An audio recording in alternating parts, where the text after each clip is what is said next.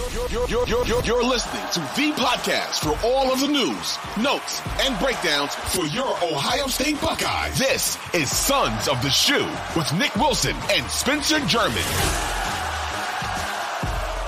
We are back. We are back. Sons of the Shoe is back. Nick Wilson, Spencer German. Spencer, how you doing, buddy? Doing well, Nick. Just getting ready for the holidays, getting ready for some Buckeyes football coming up next Friday. You know, it's that time of year. It's the most wonderful time of the year. Bowl season, Christmas season, you can't beat it.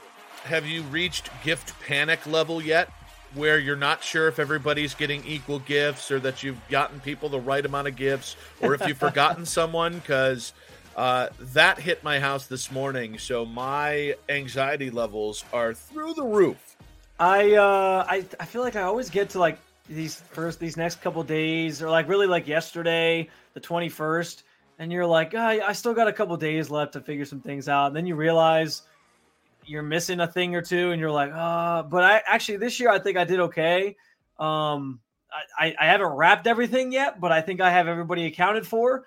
So I guess that's the most important thing. Now it's just about like figuring out, we're kind of doing a split thing because we're going to my parents for part of Christmas, or for actual Christmas. We're doing like a pre-Christmas thing at my wife's mom's house. So it's kind of like, what gifts are we taking there versus what gifts are we taking here? What are we going to be able to fit in the car? So that's more what I'm stressing about right now. But yeah, I'm with you that it's always this time of year that it hits you. You forgot something. So I have been in this Zen state because I finished shopping for Vanessa as quick as I ever have. Like, this bleep was done December 10th, Spence. Okay, you got to understand, I'm a December 23rd guy when it comes to shopping. So I have been living in this blissful, unstressed bubble. And my daughters are out at my mom's for the next couple of days, kind of doing like a Christmas hangout session with grandma and grandpa. And, you know, Ness this morning, you know, we wake up and Vanessa goes, I don't think we have enough for one of our kids. And dude, it like, I don't know if your wife is this way. Obviously, you guys got one kid. I got three. My wife is obsessed. With making sure all three daughters have the same amount of shit. And I can't handle it. I definitely think that's a normal thing, though. I think my parents would do the same thing. They always try to balance it out. Or I know as the little man, the little man's trying to bring him on. Come on. Hey, we could use a third host. Can he cut up sound? Where's he at? Let me producer. My wife came down and grabbed him, unfortunately, so no appearance for now. But he was trying to creep on what he's getting for Christmas, I guess. I don't know. Smart man. That's a smart game right there. That's distracted. He heard us talking about Christmas. He was like, I want to hear what I'm getting. Yeah. I think that my parents are always big on, if one of us was getting like a really big gift, they would always be like, well, just so you know, like, you only got like one big gift and they got a couple other smaller ones. So like, I understand. I think the balance thing is very true. As you have more children, I don't have to worry about that yet, but down the line, that would be, I'm sure, a conversation we have in our household too. So true story. And I got to tell this story, and we will get to Ohio State football here in just a moment. When I was 4 years old, my parents did not have a lot of money when I was growing up. And my parents really did everything they could to make Christmas this great thing for these, two little poor kids. And when I was 4 years old, my sister was about a year and a half older than me. We got all our gifts, and dude, we got for like my parents could barely make like rent that month. And my parents went all out for us. And my older sister looked up at my parents and said, is that it? And my dad was like the sweetest man. My dad never, he could be a little dramatic, but my dad very rarely snapped, and my dad snapped. And so anytime we talk about who's got more gifts or who got more money spent on them, dude, my anxiety levels, it triggers. It's been 34 years, and I still have not recovered emotionally from this Christmas moment. So anytime Vanessa's like, I don't think we got Livy enough, I'm just like, okay, I don't know what to do with this. Somebody get me my glaucoma medication. I can't handle this. There was one year I made a comment about a gift I got. I want to say it was like a random. I was like a teenager. I think my mom got me like this tie. It was like this Christmas themed tie. It had like Christmas trees on it or something. And my mom always used to tell me that if it's a really good tie if like the pattern is cut like perfectly on the sides. And so I think I made some comment about like, oh, this one's not cut the way that you always try to do. And she got so upset. I felt terrible. Like I think back to that day and I want to cry because I'm like, I made my mom go sob for like like the rest of the day. She was just so sad. And I didn't mean it. I didn't mean it like that. It was just like we had conversations about that, and I just made the comment offhand, and I didn't mean it to like offend her. But the upside to both of these traumatic experiences are we both learned at a young age to be very thankful for what you got. Yes. And just smile. Even if you don't like it, just smile and be thankful that somebody spent their hard-earned money or their hard-borrowed money on you. And that is the true meaning of Christmas, not being an a-hole when somebody gives you a gift. Now, unless they regifted it, then you can. Then if they regifted something, then it's fair game to be like, yeah, it's. At which point they're just bad at giving gifts. If they let you know that they're regifting it, they're the asshole. That's just reality. Now, Ohio State, they got a gift in their recruiting class here, and that was the weirdest transition ever. But look at the breakdown here. I can't remember the exact. I think it's 20 kids signed their letter of intent here in the early signing window, and 7 kids from Ohio, 3 from Texas. They got a quarterback, Aaron Nolan. They got 2 running backs, 4 receivers, 4 offensive linemen, 2 defensive linemen, 6 defensive backs, 1 linebacker, and a special teams player here. But the long-awaited nightmares did not come true because Jeremiah Smith affirmed his commitment, put pen to paper for Ohio State as Ryan Day staved off those Seminoles of Florida and Miami Hurricanes at the last minute. Mylan Graham, another 5-star wide receiver, put pen to paper. And then Edric Houston. And the Edric Houston stuff was pretty wild there, Spencer, because it went from he's signing with Alabama to about 20 minutes later, he's signing with Ohio State. It was a roller coaster, but the 4 biggest recruits, the 2 5-star wide receivers, Edric Houston, the edge rusher, and Aaron Nolan, all signing on the dotted line. So the nightmare can now be put to bed that we're going to have some mass exodus. Like, let's say what's going on with USC right now. Yeah. I thought that, let me say this. I actually thought that following along with signing day was almost more stressful from like a fan perspective than watching, let's say, like that last drive against Michigan a couple weeks ago. And I don't know if it's like, well, Michigan's on the schedule again next year, so there'll always be another chance or whatever. Or maybe I've gotten used to the idea that maybe I wrapped my head around the idea that Michigan was going to beat Ohio State. So it was like, I've kind of accepted the fate already. But you're sitting there and you're seeing all these rumors and you're seeing all these reports about this kid's going to flip and this kid's not going to flip. And, you see the picture of Jeremiah Smith sitting there at his high school and he's got like this big leather bag next to him. And it's like, oh boy, is he going to pull some stunt here and suddenly pull out like a Seminole hat or something like that and become like, say he's going somewhere else. So you just don't know. Like it's a high stress day. It's for I'm sure like I'm just picturing it from my perspective as a fan.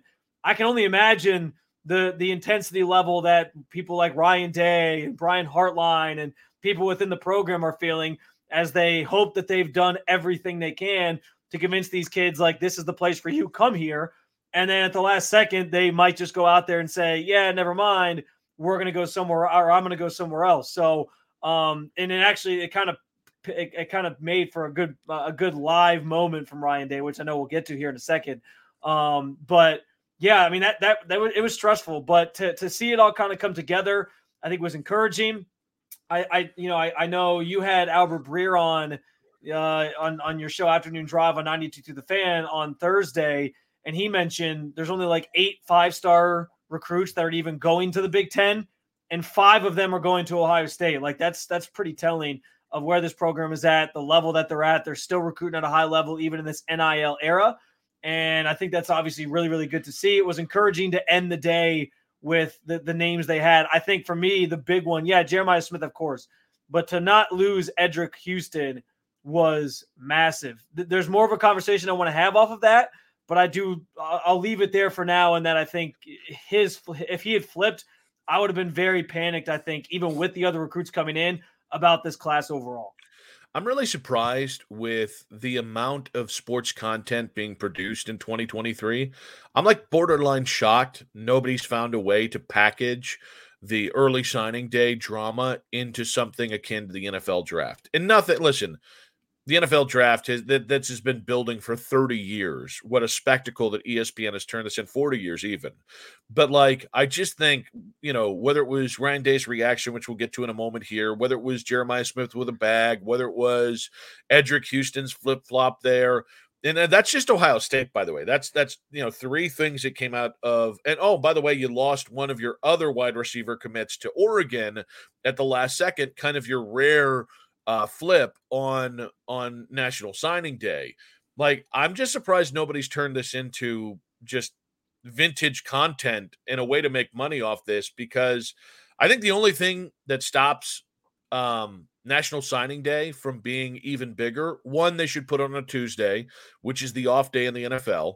So that's just scheduling pragmatics. And then two, I think just having somebody cobbled together and go, hey, these are the 20 biggest storylines in college football. These are the 20 biggest recruits. We're going to try and schedule it all so we can go Jeremiah Smith's announcements into Aaron Nolan's announcement into Edric Houston. Like, I kind of think it would be like amazing if they did something like that. It's a good idea, actually. Maybe that's a lane that we could carve out with this show, Nick. Go national, go around and go interview these people, these kids as they're making their decision. We make it a thing. I don't know. Can we get like 20 people on staff to outsource to each location so they can talk to them after they make their announcement, like we get at the NFL draft? I don't know. There might be a path here. We'll see.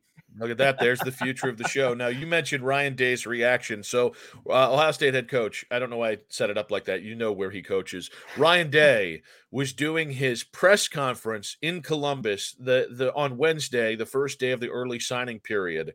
And he found out on the dais where Jeremiah Smith was going to end up.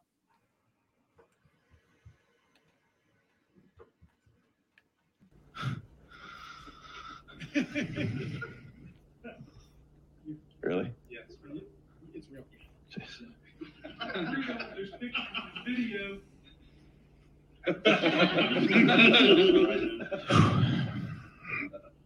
I'm never sure. Yeah, if you want to take us through your emotions real quick, how you feeling? The floor is yours. You got to address that one. Yeah. Well, I don't know if everything's in yet, Jerry. You got to check to make sure it's in. Hey, Mike, want to check with Justin? Yeah. Before I do something to get myself in trouble. Your stomach flipping right now, though? What's going on? It's been flipping for a while. Yes. So. Yeah. Okay. What was the question? Actually, I think you had answered. Talking about. So, a lot of people have been reacting to that video. One, I think it's pretty obvious that Ryan Day was being a little playful there, but you could there is a palpable sense of relief. But when it comes to there are people like legitimately debating, both on our station and other stations. Oh, was he really close to fainting? No, you dumbasses. He was playing up the moment. It was a moment of levity because it was relief in there for not just himself, but for Ohio State fans. By the way, video and audio courtesy of Buckeyes Now. I want to give a shout out to the source where I got it. But anyway, I think that I thought it was a cool moment because I think, well, first of all, I do think at times Ryan Day comes off very like robotic anyway.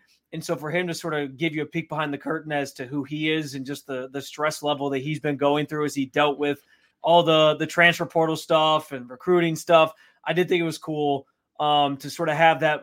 I don't know. I always get a kick out of seeing coaches like in their element as people and the emotional side of things.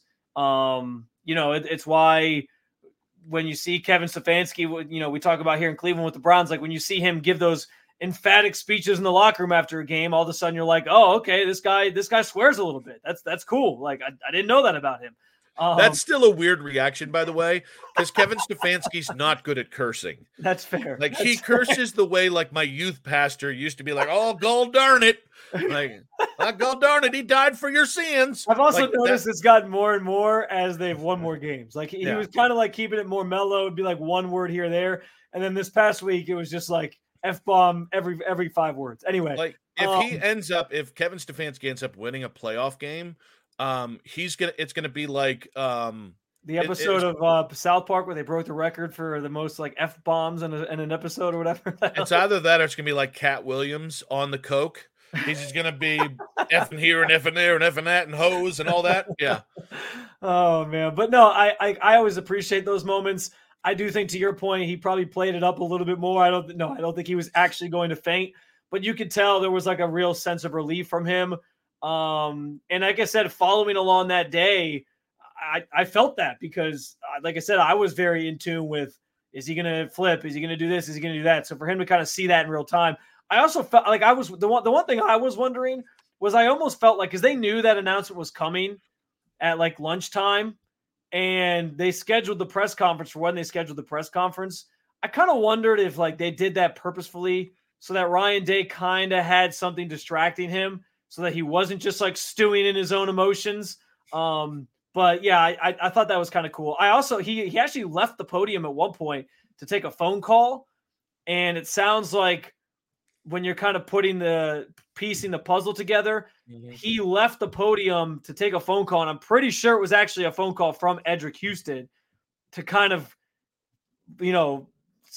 figure out what was going on and talk him back into, hey, we still want you. Here's what we can do for you. So I thought that was pretty interesting that maybe that was the kind of the final straw that flipped Houston back towards Ohio State. But yeah, it was kind of a cool moment, I think, for Ryan Day. So getting to the crown jewel of this class, Jeremiah Smith, and the expectation is, I believe he is the highest rated Ohio State recruit ever that they have signed on the bottom line. And that includes Marvin Harrison. That includes Terry Glenn. That includes according to, again, this is 24/7 Sports. So people use their own webs. There's different sites you can use. Yeah, according to 24/7 Sports, he is the 3rd highest ever behind Quinn Ewers and Terrell Pryor. Okay. So I was just talking wide receivers, but yeah. Yeah.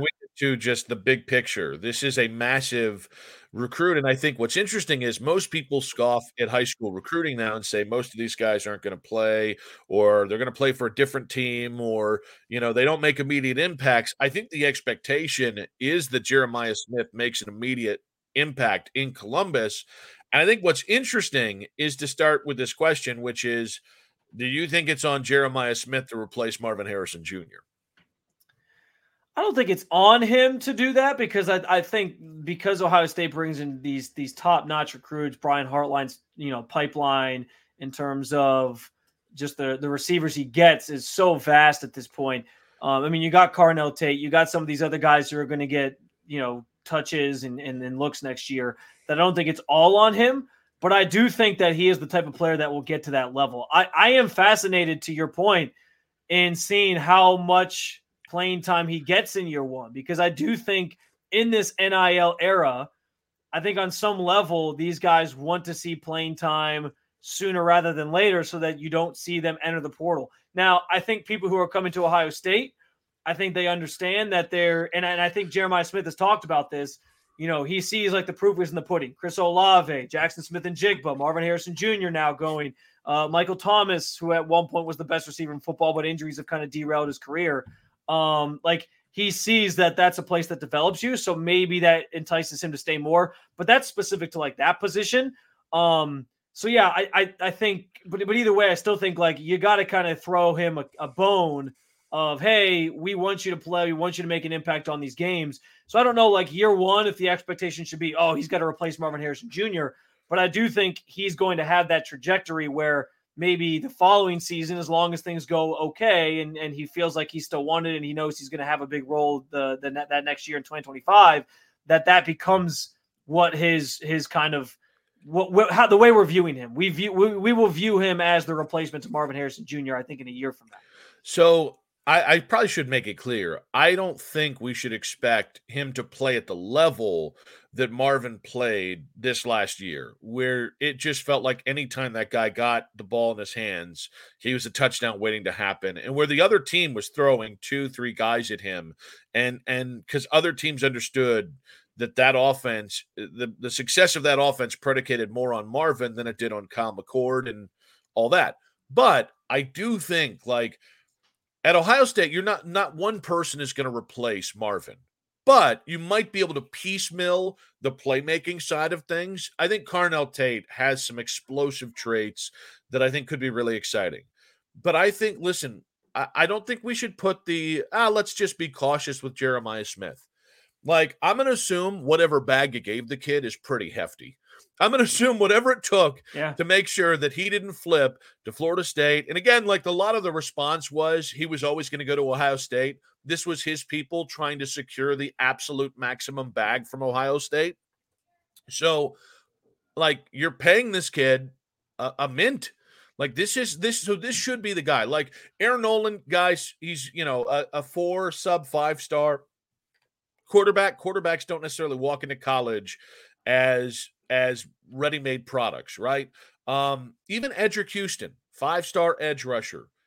It's no guarantee he's going to show up, day one in Columbus and look like Chase Young or Joey Bosa.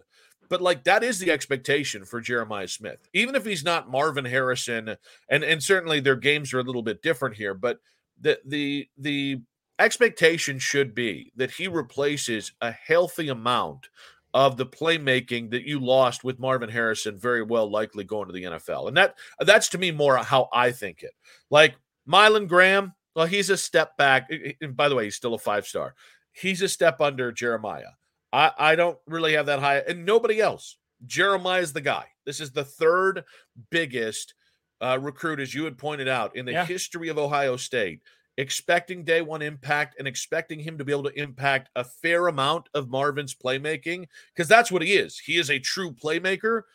That's where I'm at with Jeremiah. I think it's okay to have expectations in NIL era for a kid like this. We also haven't even mentioned Brandon Innes, who was a freshman this year, and he's kind of expected to. He was kind of in the same ilk of like Jeremiah Smith coming out last year, like the top receiver prospect coming in, maybe not quite as touted in terms of like where he ranks all time as an Ohio State recruit, but like those two together, I think become your next tandem. Like, it's been Marvin Harrison Jr. and Emeka Egbuka. Before that, it was Chris Olave and Jackson Smith and Jigba. I think Innes and Smith kind of become that dynamic duo that Ohio State has always seemed to have, at least in recent history. So, and Jeremiah Smith actually talked about being excited to come play alongside Innes. So, yeah, I think that I think it's obviously a massive get. I think obviously the expectation should be that he gets to that level. He becomes that playmaker. I'm just not convinced it's going to be in year one, because I think Ohio State continues to kind of preach that, we want you here. We want to develop you, but it's not just going to be a throw the balls out there and you play day one. So we'll see. I think he's going to have an impact. I think he's probably going to play more than most freshmen would.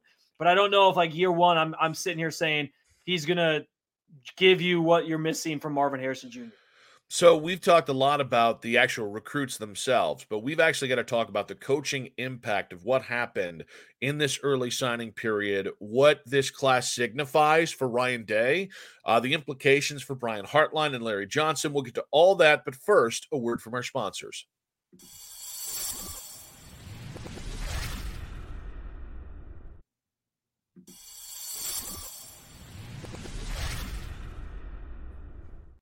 As we react to early signing period here and several, 20 commits for Ohio State putting pen to paper, I just want to point out something really interesting, Spencer, which is that when the thought was Edric Houston was going to flip and Jeremiah Smith hadn't announced yet, and yet all this going on, I saw a lot of Ohio State faithfuls saying the sky is falling and, this is why you should have fired Ryan Day.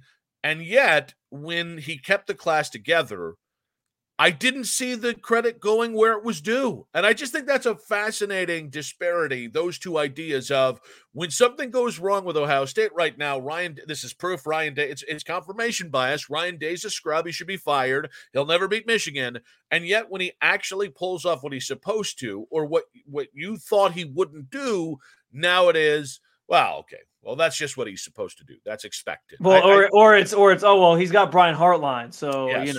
or exactly, not giving him credit. Like, yeah, I think a big takeaway from this is, guys, let's put this in proper context. They've lost 3 straight games to Michigan. They've got like 13 players in the portal. This is clearly this time of transition for the Buckeyes program. And transition doesn't mean bad, but transition does mean a little bit of instability. There are significant decisions that Ryan Day has to make to be able to beat Michigan and solidify himself here. Not just beat Michigan, but go win a national championship. We're not sure who the hell is going to be the starting quarterback next year. And yet, in spite of all of that, and because here's the other thing, for a fact that those other schools are using what is perceived to be weakness of Ryan Day against him on the recruiting trail. So the fact that he was able to keep this class together and keep Jeremiah Smith and Graham and Houston and Aaron Nolan and everybody here, and the worst thing you can say is you lost this 4-star lineman to Miami, which was about the bag, or this 4-star running back, Jordan Lyle to Miami. And then lo and behold, you still sign a bunch of offensive and defensive linemen. You still sign 2 highly rated running backs. If you're not giving Ryan Day credit for keeping this thing together, I'm sorry. I think you've gone past the point of objectivity when it comes to Ryan Day in this program. Yeah, you can't not give him any credit. I understand where, a lot of this is on his staff. It's a relationship business. He sends people like Larry Johnson and Brian Hartline and others out to go recruit these positions and recruit these players and build those relationships. But he does some of the recruiting himself. I mean, a couple weeks ago, we were talking about the picture he took when he went out and visited Aaron Nolan. So he's obviously responsible for some of this. I also think, too, and I referenced this earlier in the show, he stepped away from the podium to take a phone call. And by all accounts, it sounds like that phone call was with Edric Houston. I actually watched a clip of Houston talking about, somebody asked him point blank, like, yeah, there was some talk that you might go the other way. Like, what kind of pull are you, if you're able to say, like, what kind of pulled you back to the side of Ohio State? And he said, like, he flat out asked straight up, like, all these guys who went to the transfer portal, like, what's that about? Like, that might have been a red flag for him where he was like, I don't know. I'm not so sure about this. And he said that Ryan Day was able to go like person by person by person who's entered the portal and explain to him like why this guy entered, why that guy entered, what his decision was, what this guy's decision was, and why they obviously respect the decisions that these guys have made. And that sort of pulled him back to the side of, okay, I want to go through with this. Like, I understand it's the easy, low-hanging fruit. And on some level, he's a head football coach. He always goes out and says, fair or unfair, I know I get the blame. Fair or unfair, I know that Ohio State fans are hypercritical, and that's just how they're going to be. So I think he understands the position that he's in, and it will fall on his lap. But if it's going to fall on his lap when things go wrong, we should probably at least give him some credit when things go right. And in this instance, he kept it together. Sounds like he played a role that day and even convincing one of their top recruits to continue to come to Ohio State, not flip to Bama. So listen, there's a lot to be said for all these things. And I do think that Ryan Day deserves more credit than he's probably getting at this time, at a couple of days removed from signing day. Well, and it's funny. I think he gets credit for doing the thing that Ohio State fans didn't want him to do, which he's been patient to this point. Yes, if he had already added a quarterback in the portal, right now, if it was Cam Ward or if it was Dante Moore or if it was Riley Leonard, we'd be, hooping and hollering. But as of right now, it doesn't feel like they panicked to make a move because they feel like they need to make a move. Even there was a kid, I want to say it was a Tulsa edge rusher, that they kind of broke off a visit on and kind of to make sure that they could keep some of their defensive line commits happy, because there's some like concern that might cost them playing time. There have been people who've wanted him to just fire, whether it's Larry Johnson or the the special teams coach, or fire Justin Fry. Like, to his credit, he's not blown this thing up. Yeah. And I think that steady hand, that and maybe it's robotic in nature, I think that's helping Ohio State. I think before you can really start to make any of the changes you want, you have to get the hay in the barn. You have to get the players in the building. You have to get guys, well, whether it's in the portal or in early signing day, you have to get them lined up. So then you can go ahead and say, all right, we've taken care of the player aspect of this. What other elements do we need to work on? And I think a lesser coach or a different person maybe would have panicked and would have just fired guys that next day. And it would have been a beautiful, dramatic statement. It would have appeased Buckeye fans. It also might have savaged your recruiting efforts. It might have sent even more guys into the portal. And so the idea that, again, that Ryan didn't do that, I think 20 recruits, I think this many 5-stars, I think Jeremiah Smith staying, Edric Houston staying, guys, I think that's because he didn't overreact to losing to Michigan. And there's still time, by the way, to make some strategic changes, including the coaching staff. Like, you can have both things happen. It just might mean you have to delay that instant gratification. Yeah, and you mentioned the quarterback situation. It sounds like, too, he kind of addressed that in his press conference the other day, where he made it sound like it's an open competition for 2024. He mentioned Lincoln, he mentioned Devin, and he mentioned Air, and he kind of said, yeah, I'm excited to see how these guys all kind of compete going into spring ball in 2024. So maybe that's the plan. Maybe we're not going to get a quarterback in the portal, and I guess we'll have to kind of live with that and understand that and see what kind of comes out of this competition. We'll see. And there's still time. Like you said, there's still some guys out there, Malik Murphy and Malachi Nelson, among others. So that's not to say they won't, but it does sound like maybe their approach could be that, which is kind of what I've heard as well. I do quickly, though, want to talk about, because one of the area or two of the areas really that have been a problem, I think, in recruiting for Ohio State lately has been the offensive and defensive line. And I was starting to kind of feel, especially when the news came out that Edric Houston maybe was going to flip to Bama, my concern kind of became, what is going on with this position group that you go from the days of Joey Bosa and Nick Bosa and Chase Young, and you got these great pass rushers coming through, at least one in any given year. And we just don't seem like Ohio State has that of late. And where have they lost to Michigan in recent years? In the trenches. It's always in the trenches. Like, that is where football oftentimes is won and lost.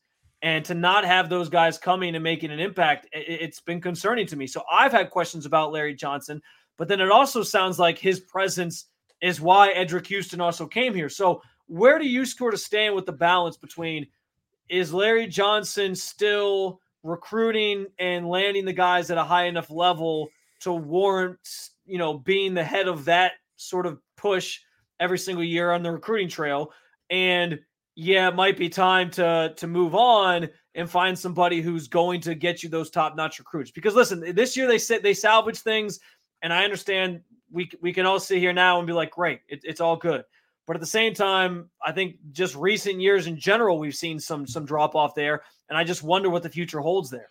So, one, I thought it was really interesting to hear Ryan Day in that press conference be as effusive about Larry Johnson as possible. Yeah. To me, he put to bed the idea that he would move on from Larry. I agree. And actually, as kind of playing devil's advocate here, something we haven't talked about is I think we've taken Larry for granted. It was a miracle when Urban stole him away from Penn State a decade ago, and he has consistently delivered top 5, top 10 picks. And I don't think it's a coincidence that you've got now going on year 3 of Jim Knowles, and there's been a reloading up front. And I think a lot of it, like, look at the build of JT Tuimoloau.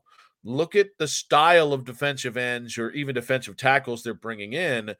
It's a different defensive system. And I think Larry is trying to adapt to what Jim Knowles needs up front. And I think that is probably been tougher than, and I don't mean from Larry's side. I just think Jim runs kind of a quirky system. So I think trying to get the right guys while you've got. Yeah, he does like to blitz. Like Jim Knowles likes to blitz, so he doesn't always necessarily need to get pressure up front with just his edge guys or his defensive line guys. But yeah, it's a fair point that there's some quirks to his defense that are different than when you just had, hey, let's line Joey Bosa up and let him go get the quarterback. Yeah, so that's kind of where my head is. So like the point here is, I think like Justin Fry, it would not upset me if they moved on from Justin Fry. No. I don't think they will. But the difference between the struggles at offensive line and defensive line are I can fall back that Larry Johnson is a dude that put 10 first rounders, top 5 picks, top 10 picks on the defensive line into your program. Whereas on the offensive side of things, Justin Fry is still the guy trying to prove he can be at this level. All due respect to Virginia Tech, or I think UCLA is another place he had played. All due respect to those two places. It ain't Ohio State. And so that to me is where the proving ground is. So while everybody was casting aspersions on Larry Johnson, I was looking at Justin Fry being like, my man, what can you do for me? And it still wouldn't upset me if they decided to move on from him. Because the offensive, I can't watch a great offense be beset by a bad offensive line again. Yeah. I can't. Well, and honestly, like you want to talk about Kyle McCord, I think Kyle McCord would have been 12% better this year if you had given him the proper offensive line that could pass block and run block to the level they actually ended up at the end of the season. I think that's very fair. And I also just think like that's we talked about Larry specifically more so there, but I think on the opposite side, like, Justin Fry, there should be questions there. And when you look back at the teams that won national championships with Urban, with Tressel, they were really good up front. Like their offensive lines were top notch. So that's an area of weakness that they've had on the recruiting trail as well. And I think that does need to change if they do have hopes of beating Michigan consistently and obviously competing for national championships. So while we're on this, we're going to hold the Brian Hartline conversation, which I think is going to come up over the next week or so. But I think because we kind of got a boogie here, but I do think we just have to give Brian Hartline beaucoup credit. Yeah. And Ohio State fans have wanted to go, well, Brian gets the credit or Ryan gets the credit. No, together they went wire to wire for Jeremiah Smith, Mylan Graham, and they landed what Joel Klatt, one of the most respected analysts in college football, said was his favorite recruiting class. He thought Ohio State did the best job. And it really starts with being able to keep Jeremiah Smith. So immense credit goes to Brian Hartline. Yeah. We'll save some of the bigger conversations for later. Real quick, I was going to say, I know that some people brought up that they lost Jeremiah McClellan, who was a 4-star wide receiver who was part of this class initially. My response to that is, like, guys, they only have they can only feed so many mouths at a time, right? Like, I think at some point you're going to lose out on some receivers when you also see the receivers that they're bringing in every year are the top-notch receivers, and some of these guys are looking around like, when am I going to play if I have to sit behind Jeremiah Smith? So you also added 4 receivers. Yeah. And 2 of them were 5 stars. So I guess you lost the guy you could afford to lose. Yeah. I will say Oregon is a problem. They had a really good recruiting class, I think, themselves. And as they join the Big Ten here, that's a team. Like, I think we could see some really good Ohio State-Oregon matchups here in the years to come. I think Oregon poses a worthier adversary to Ohio State and Michigan and Penn State than either USC or UCLA. USC's had a bad offseason. They've lost a bunch of guys flipped for them. They've lost a bunch of guys in the portal. Like, it's the complete opposite for them. I think Oregon's had a really good offseason, if you want to call it that. I know there's still bowl games to play. But I think USC's had a terrible one. Washington will also be interesting to watch as they move on from Michael Penix Jr. But we'll put a pin in that for a later day. When we come back, the Michigan Panic Meter, and of all the kids that are playing in the Cotton Bowl that might not be here next year, who do you want to keep the most? That's next. But first, a word from our sponsor.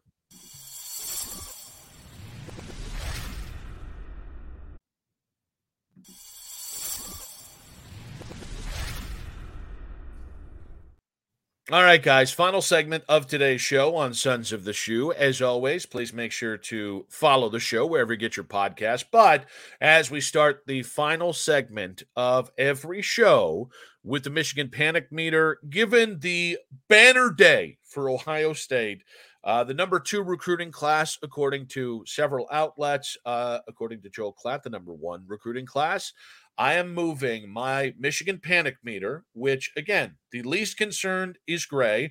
The most concerned is scarlet, white in the middle, and then we got light gray, and then light scarlet as kind of the in-betweens here. I have been light scarlet since losing to Michigan. Well, I was scarlet, then I bumped back. Now I'm going officially to white here because that was a good day for Ohio State. It's been a good 3 days for Ohio State, and now I'm excited to see what they do in the Cotton Bowl, and I'm excited to see what they do in the portal to kind of finish rounding off this roster. Well, in that vein, I've been in the white for I've always been white, but people have been saying that about you. Like that Spencer German is always in the white because he is a white. Anyway, I've always been in the white on the meter. I am in the same vein, dropping mine a little bit further back. I'm going into the light gray a little bit here. We've never had neither of us have ever been like full on gray, but I think we both at some point were in at least the light gray a little bit. So we're back in the light gray. I agree. A banner day on the recruiting trail for Ohio State. Also, I said it was going to be January 2nd. It actually happened sooner than I expected. We already have our first Jim Harbaugh interest from the Los Angeles Chargers reports out there. So that makes me feel a little bit better that maybe Jim Harbaugh really won't be here next year. And that'll obviously make things even sweeter. Maybe not sweeter because you'd like to beat him, but it'll make things a little bit easier for Ryan Day when they play Michigan next year. So with that being said, one-upper. With that being said, as we start to look ahead to the Cotton Bowl here coming up next week, I did want to go through some of the guys. Now, this list does not include Marvin Harrison Jr., Travion Henderson. It does not include Tommy Eichenberg, JT Tuimoloau, or Lathan Ransom. All 5 players have not said publicly whether they will or won't play in the Cotton Bowl. It would stand to reason that any of those guys that are going into the draft probably won't. But here's a list of guys that have said they will play in the Cotton Bowl. Denzel Burke, Emeka Ibuka, Jordan Hancock, Donovan Jackson, Jack Sawyer, and Tyleik Williams. Now, most of those guys are talking about maybe going into the draft. Some of them might consider going into the portal. I'm just curious, of the names that I gave you that are absolutely playing in the Cotton Bowl, who would you like to have back next year the most? It's a great question. I feel like I gotta go with Jack Sawyer, which may be an out there answer for some people and some Ohio State fans. But for me, he's sort of towards the end of this season started realizing, I think, some of the potential that he came to Ohio State with. I mean, we've talked about it before. He came in as the 6th. He was higher at the time, but now that Jeremiah Smith signed, he's the 6th highest Ohio State recruit ever. And like we all kind of thought, we were all having visions of another Bosa brother, right? Like, oh, this kid from Florida who comes in, he's going to feast, he's going to do some good things, and he's going to be that next great pass rusher. And it just hasn't really materialized for him. So to see him maybe come back for another year and see if he can kind of add on to that, and if we can get a little closer to seeing that full potential, I think that'd be awesome. I would say, I guess, a runner-up would be Tyleik Williams. The theme of my answers are all, I just want to see defensive line guys that I actually trust to come back. Yes. Yeah, I mean, I think if we're just doing the in the trenches version, Donovan Jackson, who is obviously a hell of a guard for you, one of your most consistent offensive linemen. Granted, he's also the one who led the rusher through that got to McCourt on the interception too, so that's kind of funny. But he was good. You're right. But I'll actually say, give me Emeka Ibuka. I actually think it's mutually beneficial that he should come back. I think the injuries impacted what he put on tape. And I mean, I think this dude is a guy who in his own right could be a top 20 prospect. And I don't know if he goes into the draft this year, he will be. And so I think about, I know it'd be an embarrassment of riches with Carnell Tate, with Jeremiah Smith, with Graham, with Ennis, and now to have Ibuka come back. But man, I'm telling you, if you're starting either a freshman quarterback like Aaron Nolan, a redshirt freshman like Lincoln Keenholz, or just a guy who's maybe not the most crisp passer in Devin Brown, I can't think of a better friend to him than Emeka Ibuka coming back for one more year. Well, and I also think every year that they've had these great receivers, there's been one guy, kind of like the elder statesman, who's been like a leader for the group. Julian Fleming had been here for a little while. He kind of been able to pass the torch. Before that, you had Chris Olave kind of passing it on. So I think it makes sense to have a guy. Otherwise, it's almost like you're ripping off the Band-Aid, right? You're ripping off these guys are gone. We're going straight to Carnell Tate, who's, we think he's going to be good, but he's unproven. We're going straight to Brandon Inniss. We're going straight to Jeremiah Smith. So to have somebody in that room who can kind of steady the ship and be a leader and a voice, I think would be super valuable. I like that answer. And I think just more importantly, like, I just don't know he's a top 40 pick right now. And he can help his stock for sure. Man, maybe he's a guy that just tests out really well, and maybe that's the thing. That happens quite a bit in the NFL, where they're like, listen, we saw who he was 2 years ago, but like in some ways, it's tougher to make that argument when you're also going to be compared to Marvin Harrison Jr. Yep. Like getting some distance from the tape that is Marvin Harrison Jr. is probably going to be the best thing for Emeka. And in the end, you just want the kid to do whatever's best for him. But this might be the rare case where it's best for the player and best for him. And I by the way, I think you can say that about Jack Sawyer as well. Yeah. I think Jack Sawyer with one more year could be a dominant force for Ohio State next year. And we'll take as many of those as we can get. So, by the way, real quick. Yes. My dream returner is Travion Henderson. For sure. I don't disagree with you, but I was just like, I just thought it was funny that we're talking about guys that can realistically come back, and I'm like, just pie in the sky here, Marvin Harrison Jr. Yeah, I just think, if I was a sports god, that's what I would have happen. Here's the thing, though. If I had to choose between the two, would I love to see Marvin Harrison Jr. back in scarlet and gray? Yes, but because of the crop of receivers you have coming back, if you're telling me I can only have one, I'd almost, I think, lean Henderson, because I think Henderson can be like the best running back in all of college football when he's healthy. And I'm not so sure about the guys kind of behind him yet to know who's going to kind of take that torch. So I might actually say, I know that's probably a blasphemous answer to some people, but because of the guys coming in, I feel like I'd love to have Henderson come back. I really would. I think if we're just going to say who would we want to have back if it didn't matter, like if the NFL wasn't a real thing, it'd definitely be Marvin, even with Jeremiah and everybody else. But I guess the thing is, like, when I think of holding back Marvin from top 3 pick money and from the second contract a year, that extra year, I just feel too selfish. It feels too selfish as a fan to say Marvin should come back. He's done enough. Travion, to me, I think he could really do a lot for his value by coming back next year. Agreed.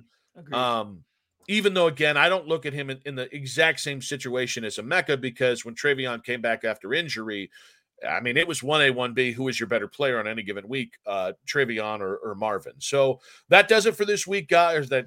This week. Of course, next week we've got the Cotton Bowl. Of course, next week we're going to get more into the Brian Hartline as coach in waiting in Columbus and the credit due for Ryan Day. I'm sure we'll have more news along the way as well. We'll have the Cotton Bowl reaction show next week as well. But as we are a new podcast, we beg you to follow us and follow the Sons of the Shoe podcast wherever you get your podcast, Apple, Spotify, the free Odyssey app, and of course, 92.3 The Fans YouTube. Spencer, go Bucks, buddy.